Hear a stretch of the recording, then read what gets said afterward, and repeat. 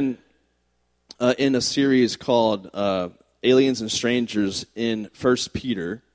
And so a couple of review questions. I'm trying to make sure you're awake this morning because I know that it's Sunday and it's the day of rest. And you want your brain to rest today, but we're going to exercise your brain a little bit. So who wrote First Peter? Paul. That was a joke. You heard the sarcasm as he said the name Paul. I heard the sarcasm there. Paul writes everything. That's not true. So who wrote First Peter? Jesus did through. Who wrote First Peter? You guys really don't know who wrote First Peter? Like, really? You're just stalling? You're like, we're not going to play your game? Who wrote First Peter? Peter. Okay. Man, that took forever. My head hurts. I need to sit down. All right, where was he when he wrote it? Another question. A city. What city was he in? Not Bethlehem. This is not going well. I had such high hopes for you. It starts with an R. It's not Rochester, New York. No. It rhymes with gnome. Oh, you said, say it louder, man. I can't hear you people. Jeez. All right, okay, you're not going to get this question. I'm just going to say it. Who's it written to? Well, Dave, I'm glad you asked that question. Let me answer it for you. It is written to a group of people that are in what's now modern day, the country of modern day Turkey. You got it. But only because Thanksgiving is coming and you were thinking about turkeys. So that's why you remembered that. Okay, here's why he's writing. He's writing because there's persecution happening where he's at in Rome. And there's also persecution happening in the churches in that area that's now known as Turkey. And if there's not physical, it's actually social and intellectual persecution happening in that part of the world. So Peter's encouraging them to be aliens and strangers in their culture and to be set apart from the culture, but also to speak into the culture. We talked about 2 weeks ago about how this concept of resident alien. What that means is you live here, but you're not from here.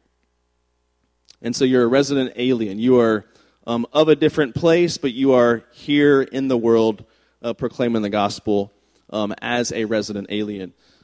Here's a recap of the first few weeks of our talks. Week 1, go back, please. Yeah. Who was Peter and why did he write? That was week 1. Week 2 was about this great salvation that we proclaim, the gospel. And then week 3, Megan did an awesome job. Give her a big clap for teaching us about genuine faith through suffering. And then we had a week off because of Connect Weekend. Then we had last week, Elby did a great job. Is Elby here today? Where is he? I see Chris. Where's Elby? Elby's not here, but Chris. Okay. So Elby did a great job, too, talking to us about what it means to live holy in the culture that we are part of. So before we get to today's topic, I need to ask some questions. And normally, you guys don't like to have to raise. You guys don't like to answer questions. You don't like to have to raise your hand, and that requires like energy and like muscle movement. And so you don't like having to do that. I understand that, but I need everyone's participation in this as I simply ask you to raise your hand here in a moment. Okay, so I need you to raise your hand here in a second.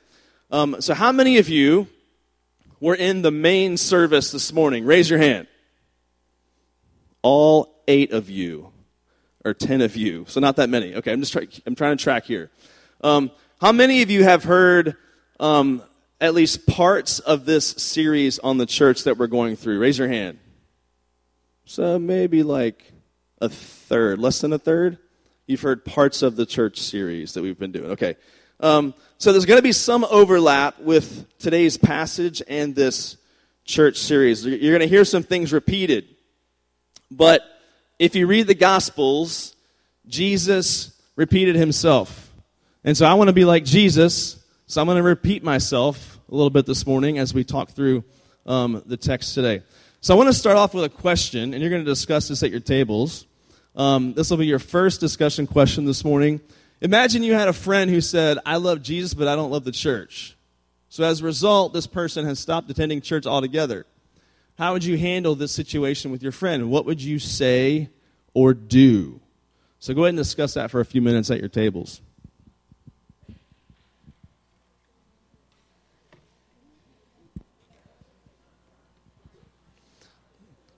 Okay, so real quick, a show of hands again.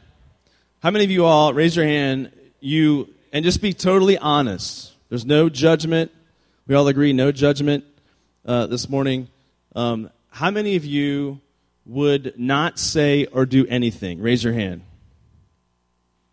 Just be bold and confident. You just wouldn't say or do anything. Just raise your hand. It's okay. Just shoot it up. Like, no one's going to judge you. I'll raise it with you. How about that? All right, so being honest. All right. You've had this happen before. All right, how many of you would at least try to find out why they feel this way? Raise your hand.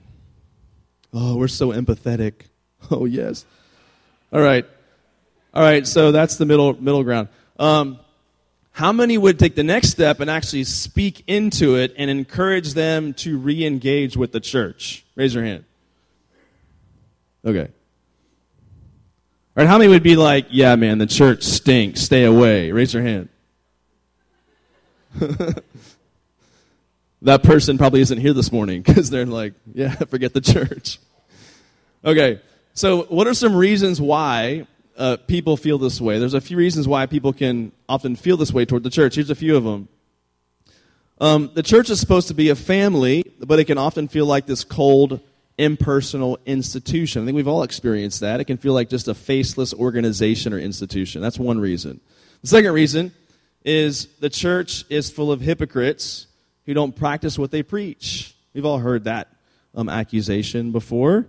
And the third thing is the church or the people in the church have hurt me in some way. So I'm sure it's happened to you before as well. You've heard that kind of thing before.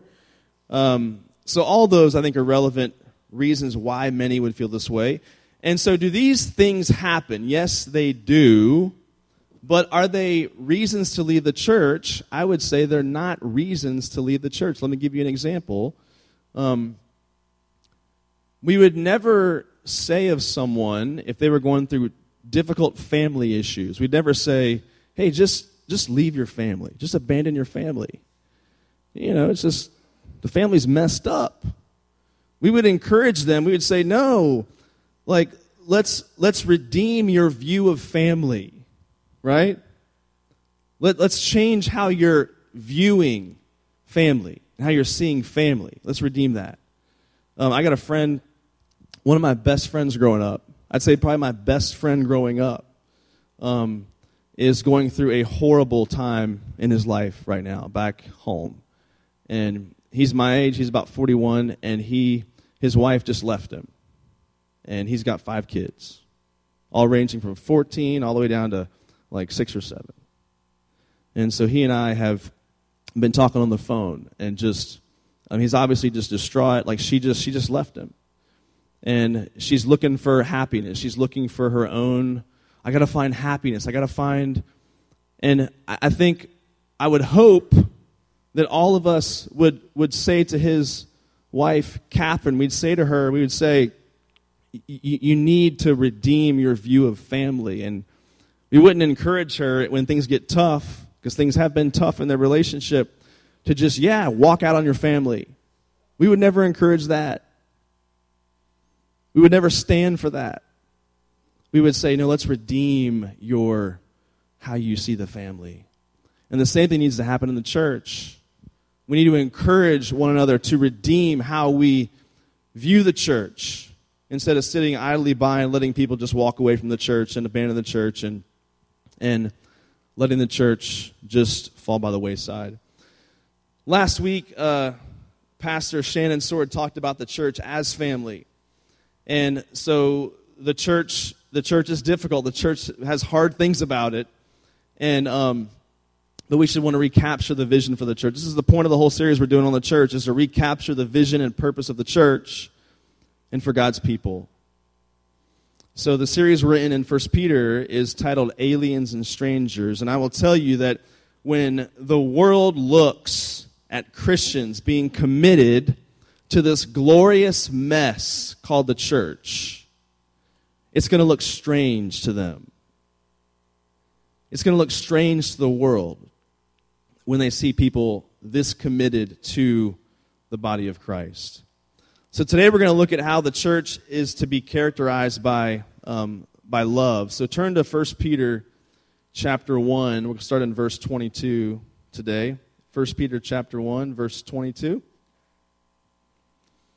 And Peter writes, you got to be careful. See, you almost always say, like, and Paul writes, but this is Peter.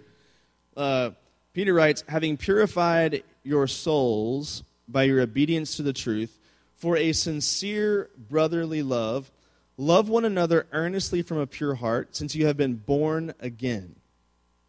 Not of perishable seed, but of imperishable, through the living and abiding Word of God. If we could boil down what Paul just said there, I think we could say it like this. Sincere love flows from a new birth.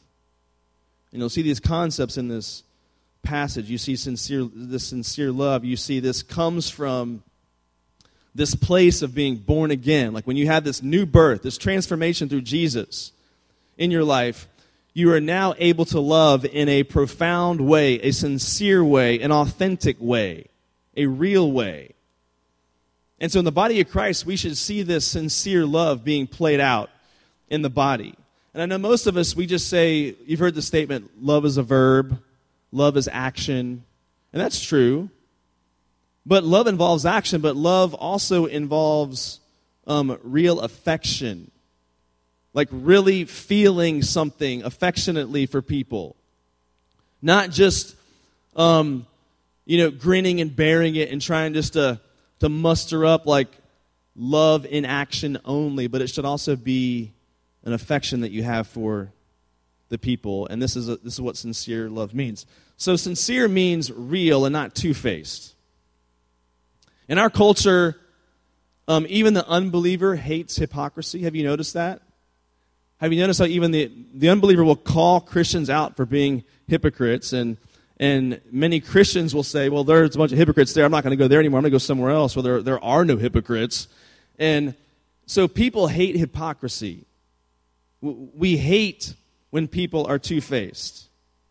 We value honesty. I would tell you that in our culture today, I think we have more respect for the person who's real but hateful than the person who's fake but acts loving, right?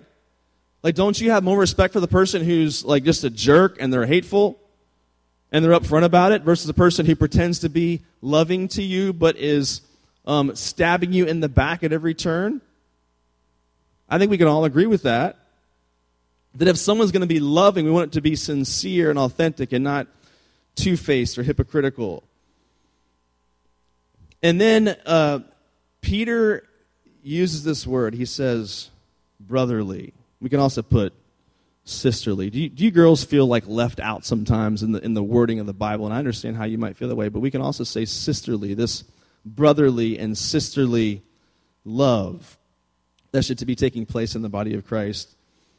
And what Peter's saying is, because we're born into this new family, well, then the love should look like family. But here's the problem with that, is if Peter's comparing this love to family, do you see the problem that we might have in our culture today? Is that many of us don't have a frame of reference for family, a loving family. Many of us, some in the room here, you have no frame of reference for what love in a family looks like. And so when Peter uses this word like, yeah, it should be like family, to you that might be like, well, that'd be nice. I would love to have the model of family to look at so I can try to emulate that in the body of Christ. And so I understand it's difficult. This is tough for us to wrap our minds and hearts around because many of us here don't have that as an example of what it should look like. And I know especially, even if you have a loving family, and if we really pressed you and said, like, okay, your family is together, your family is loving, many in the room right now, you would say that it doesn't feel that way because, there's just stuff between mom and dad and me, and we're not getting along. And so you're feeling the weight of their authority right now. You're feeling the weight of maybe your rebellion right now. And so in that sense, it might be tough to think of love in the family in this way. But I want to just give you kind of an analogy here. What if imagine at 25 or 30, at age 25 or 30, down the road, you discovered that you had like a long-lost brother or sister. Now, first of all, you'd be like, Mom and Dad, you got some explaining to do. Like, what's the deal? You know, that's kind of weird. But you would, let's pretend for a moment that you had this long-lost brother or sister that you meet later on in life. You never knew about this person. Well, what's going to happen? Are you going to feel like you want to get to know that person? Are you going to feel like, yeah, this person is blood. Like, I want to know who they are. My brother, my sister. Like, you're going to feel this compulsion to want to get to know them because they're family. This is a new person that you've discovered in your family. You want to know who they are. They're blood. I mentioned this in the sermon about 2 weeks ago in the main service. But, really popular today are things like Ancestry.com and DNA.com. It's mostly older people that like that kind of stuff. I've not done those things, but my sister-in-law's dad was in the CIA, like back in the 80s. And so he is a big research nerd. He loves research. And he put this genealogy thing together for my family, and this thing has like 1,000 people in it. It's crazy. This is done by the CIA. This is so cool. And I'm reading through it, just to different people, and I'm like, it goes back 10 generations. He has traced our family all the way back to 10 generations to a guy named James Tate, who was born in Virginia in 1690-something. And I'm reading it, and it says that this guy and his wife, they lived in the same parish as George and Martha Washington. And I'm like, that's pretty cool to think about. Like, what if my family, did they know the Washingtons? That's pretty amazing to think about. And then a couple of generations later, there's a guy, I think his name was Oliver Tate. He was like in the Civil War. Another guy was like in the American Revolution and served on a ship in the Virginia State Navy. And so you're reading about these people. It's like we all know we have ancestors. But when you start seeing names and like stories and you start realizing like these are real people. And if you could meet some of these people, like if you could meet someone that you never knew existed that was related to you by blood, I would imagine that you would have this compulsion to want to know who they are and want to truly know them. Why? Because they're blood. You recognize you have this blood relationship and you want to get to know them because of that. And so when you come into this room, I know that you don't walk in this room and think, oh, this is my family. We don't tend to think like that. And you would tell me, you'd be like, man, the people in here, like, they're not my family. We're not related through blood. And I would just tell you that, yes, you are. You are related through blood, and it's the blood of Jesus. The blood of Jesus binds everyone in this room together. And so in that sense, you are family. And the Bible talks about spiritual family superseding even physical family. And so you are blood relatives. If you're a believer in Christ, you're a blood relative to any other believer in Christ. And so what that should compel you to do is, I want to know these people because they're family. And so the church should be like this, like a family. When you look at the next section here, it says, for all flesh is like grass, and all its glory like the flower of grass. The grass withers and the flower falls, but the word of the Lord remains forever. And this word is the good news that was preached to you. So what in the world is Peter talking about now? He's going off about botany. Is that the right word for plants? I forget. Is that correct? I got it right? Sweet. All right, so plant science. He's talking about like plants, and what's he getting at as he says this? Well, he's referring back to the previous passage where he talks about the imperishable seed and the perishable seed. And he's talking about our natural physical selves. We're dying. Our perishable seed, our natural physical selves are dying. So you want to hear a depressing thought? Do you guys want to hear a depressing thought? Yes, please. From the moment you are born, you are dying. You understand that? Every second that ticks, you are getting closer and closer to death. Do you know this? We're perishable in our natural bodies. Just think for a minute how much emphasis we put on our bodies, right? We glory in our bodies. Whole careers and jobs are centered around someone's ability, like professional athletes. A professional athlete, their whole career in life is centered around the ability of their body. Modeling careers are centered around someone's look and how they look. And so we organize our lives around our abilities and how we look and how attractive we are and that kind of thing. But when you think about it, the physical world, the physical body is so fleeting and so just easily just blown away like fading flowers and fading grass. Are there any basketball fans in there? Did you see the gruesome injury this past week on opening night, Celtics versus Cavs? Anyone see that live like I did? You guys don't watch NBA, I guess. I watched it. LB. All right, so if anybody see the replay on something else, you saw it later when the word got out.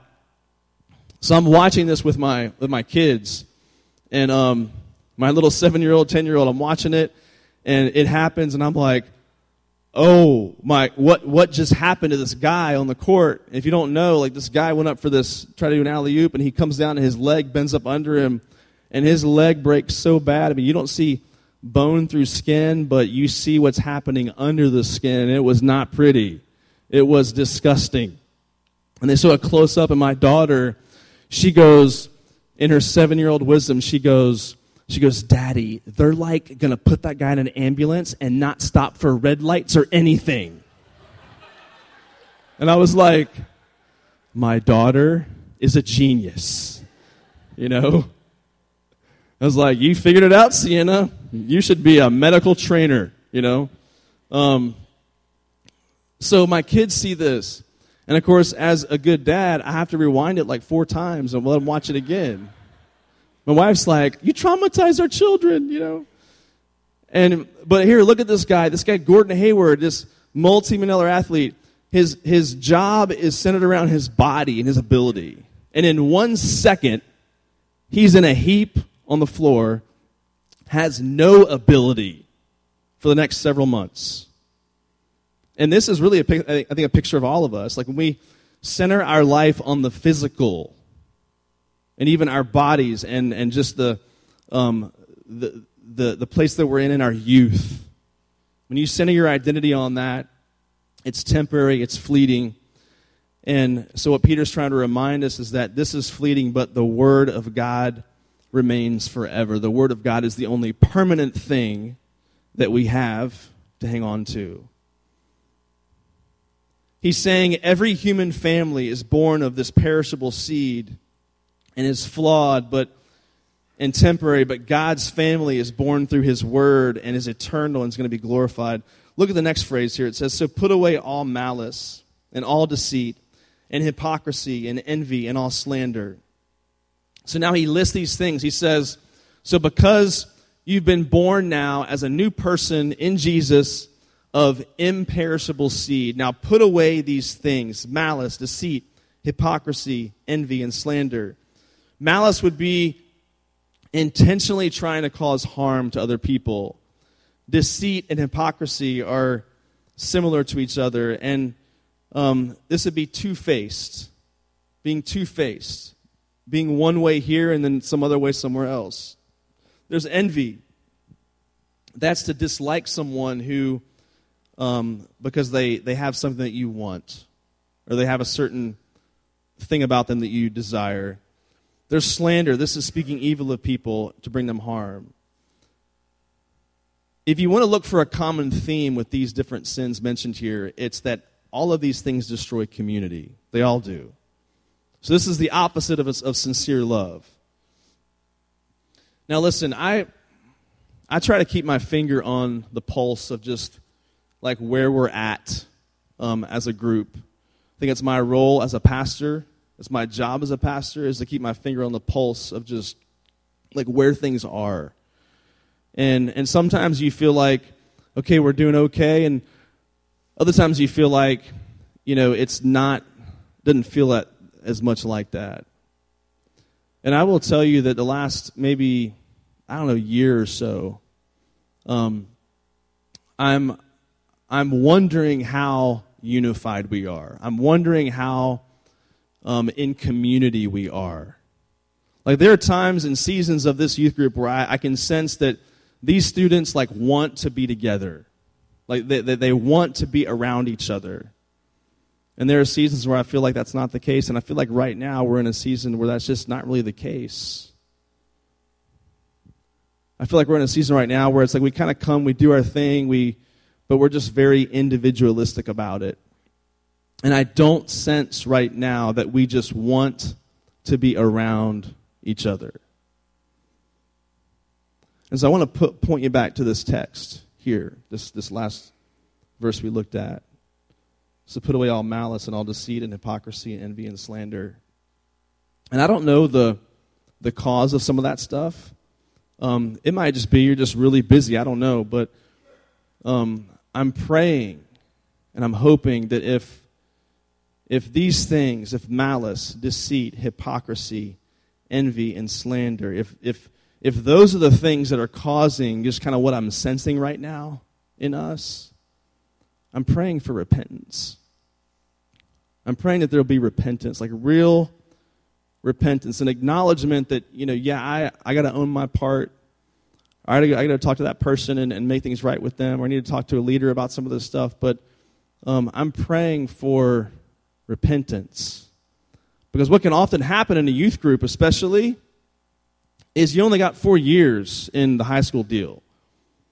So what can happen is you just go, I only got like a few months left. I got like a year left. I got 2 years left. I'll say later. I'll go to college and I'll go do my thing in college when I go to college, and I'm just going to check out right now.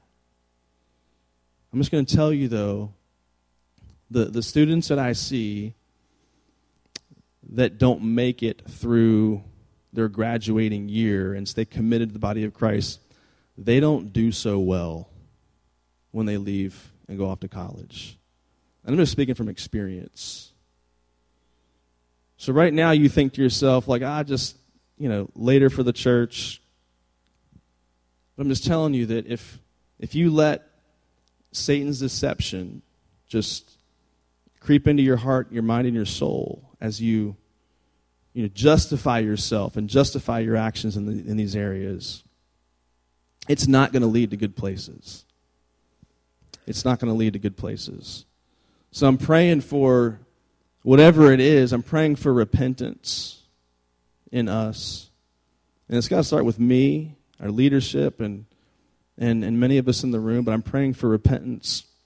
If it does come back to some of these things, that there'd be repentance and reconciliation in some of these areas. I want to shift gears now to this last little section in this passage. And, one of the biggest questions people ask is, okay, how do I grow? How do I grow spiritually? And this next passage, I think, answers this question. So look at this next statement here by Peter. He says, like newborn infants long for the pure spiritual milk, that by it you may grow up into salvation, if indeed you have tasted that the Lord is good. So I don't want to make this sermon awkward, but we have to discuss what Peter just said here, if you get the analogy he's going with here. So newborn infants and milk, like this is the picture he uses. So I apologize. This won't be too graphic, but just bear with me on this. but when a baby is born, how does it act towards food? It's just craving. Like it's got this, it comes out of the womb like just wailing and crying and desiring to eat, right? So they crave and they cry and they wail for food. Now, there is a condition called failure to thrive. And so when a mom is neglectful, and this happens where if a mom can't nurse her baby and she's actually neglecting to feed her baby formula or whatever else, it's called failure to thrive. What that means is the baby actually stops being hungry and stops developing and growing. And so it's this weird deal where even though the baby is starving, the baby stops being hungry because mom or dad isn't feeding the baby. And the same thing happens when an adult becomes anorexic. When they starve themselves, they become so sick, and their mind becomes so distorted in their hunger that even though they're hungry, they don't really feel hungry. And I think the same thing happens to us spiritually. That we're like spiritual anorexics. Like we don't really even crave God's word. We don't really even crave hunger because we've just not even responded to the initial hunger pains, right? I mean, physical hunger for you now, like you feel the pains of hunger. If we don't feed ourselves physically, we call it a condition. We call it what? Hangry, right? Everybody here get hangry? There's actually a word now. It's actually an official word I found in the dictionary. It says, they actually gave it pronunciation, in case you don't know how to pronounce hangry. It's hangry, and it's bad-tempered or irritable as a result of hunger. And if you're in a spelling bee, use it in a sentence. I get very hangry if I miss a meal. So when you and I get hungry, we're angry, so we get hangry. And that's good and right because there should be an irritability whenever you are hungry and you don't eat. And the same should happen to us spiritually. You should feel it whenever we don't go to God's word and eat and take his word in. You know, many of us, we complicate spiritual growth, don't we? We tend to complicate spiritual growth. But there is a simplicity to spiritual growth like the simplicity of feeding a baby or you eating when you're hungry. We don't need to overcomplicate spiritual growth. In fact, when I became a dad at the age of 30, and my wife was going to be feeding him, it just blew my mind. I know as a guy I knew this, but it's like I didn't fully know it because it's amazing. The human body is amazing that my wife can eat like fajitas and whatever else, and somehow the body produces just what the baby needs. And as a guy, I was like, don't we have to give the baby something else besides just that? Like we can give him like a little bit of, I don't know, some enchiladas or something else, like just kind of spoon feed him some other stuff. They can't just live on that, can they? And then you realize, no, it's pretty simple. God's made it pretty simple. And I think the same is true for us spiritually, that God has made things simpler than we think he has when it comes to feeding ourselves spiritually. So imagine this for a minute. What if someone super skinny came to you and said, I just don't understand why I'm not growing spiritually. Physically. I'm not sure why I'm not growing physically. And this person is super skinny, and they say things to you like, I've been trying all these things. I go to these big gatherings with a few hundred people. We stand up and we sing songs about food. And then there's this guy that preaches for like 35 minutes and talks a lot about food and the benefits of food. And then we go on Wednesdays, we go and sit in circles, and we talk about the benefits of eating food. And then you would say, well, do you ever actually eat? And they say, no. You say, well, that's just crazy. Like, pick up some food and eat it, is how you'd respond. And the same is true of us spiritually. Like, you go and you hear people talk about the benefits of reading God's Word. You hear a preacher preach about it. You sit in circles on Wednesdays and talk about it. And maybe you even carry a Bible around, hoping some of that will rub off on your brain somehow. And yet the question is, do you ever actually pick it up and read it? Do you read it? Do you take God's Word in and read it? When it comes to growth, we make it so complicated. I think this verse brings us back to simplicity. If you just pick it up and read it, you will grow up into salvation. There's a quote by D.L. Moody. He says, "I never saw a useful Christian who was not a student of the Bible." I could just drop this mic right now if I want, right? There was never a useful Christian who also wasn't a student of the Bible. You can go serve. You can go attend stuff. You can serve. You can be in leadership. You can do. But if you're not a student of the Bible, you are not a useful Christian.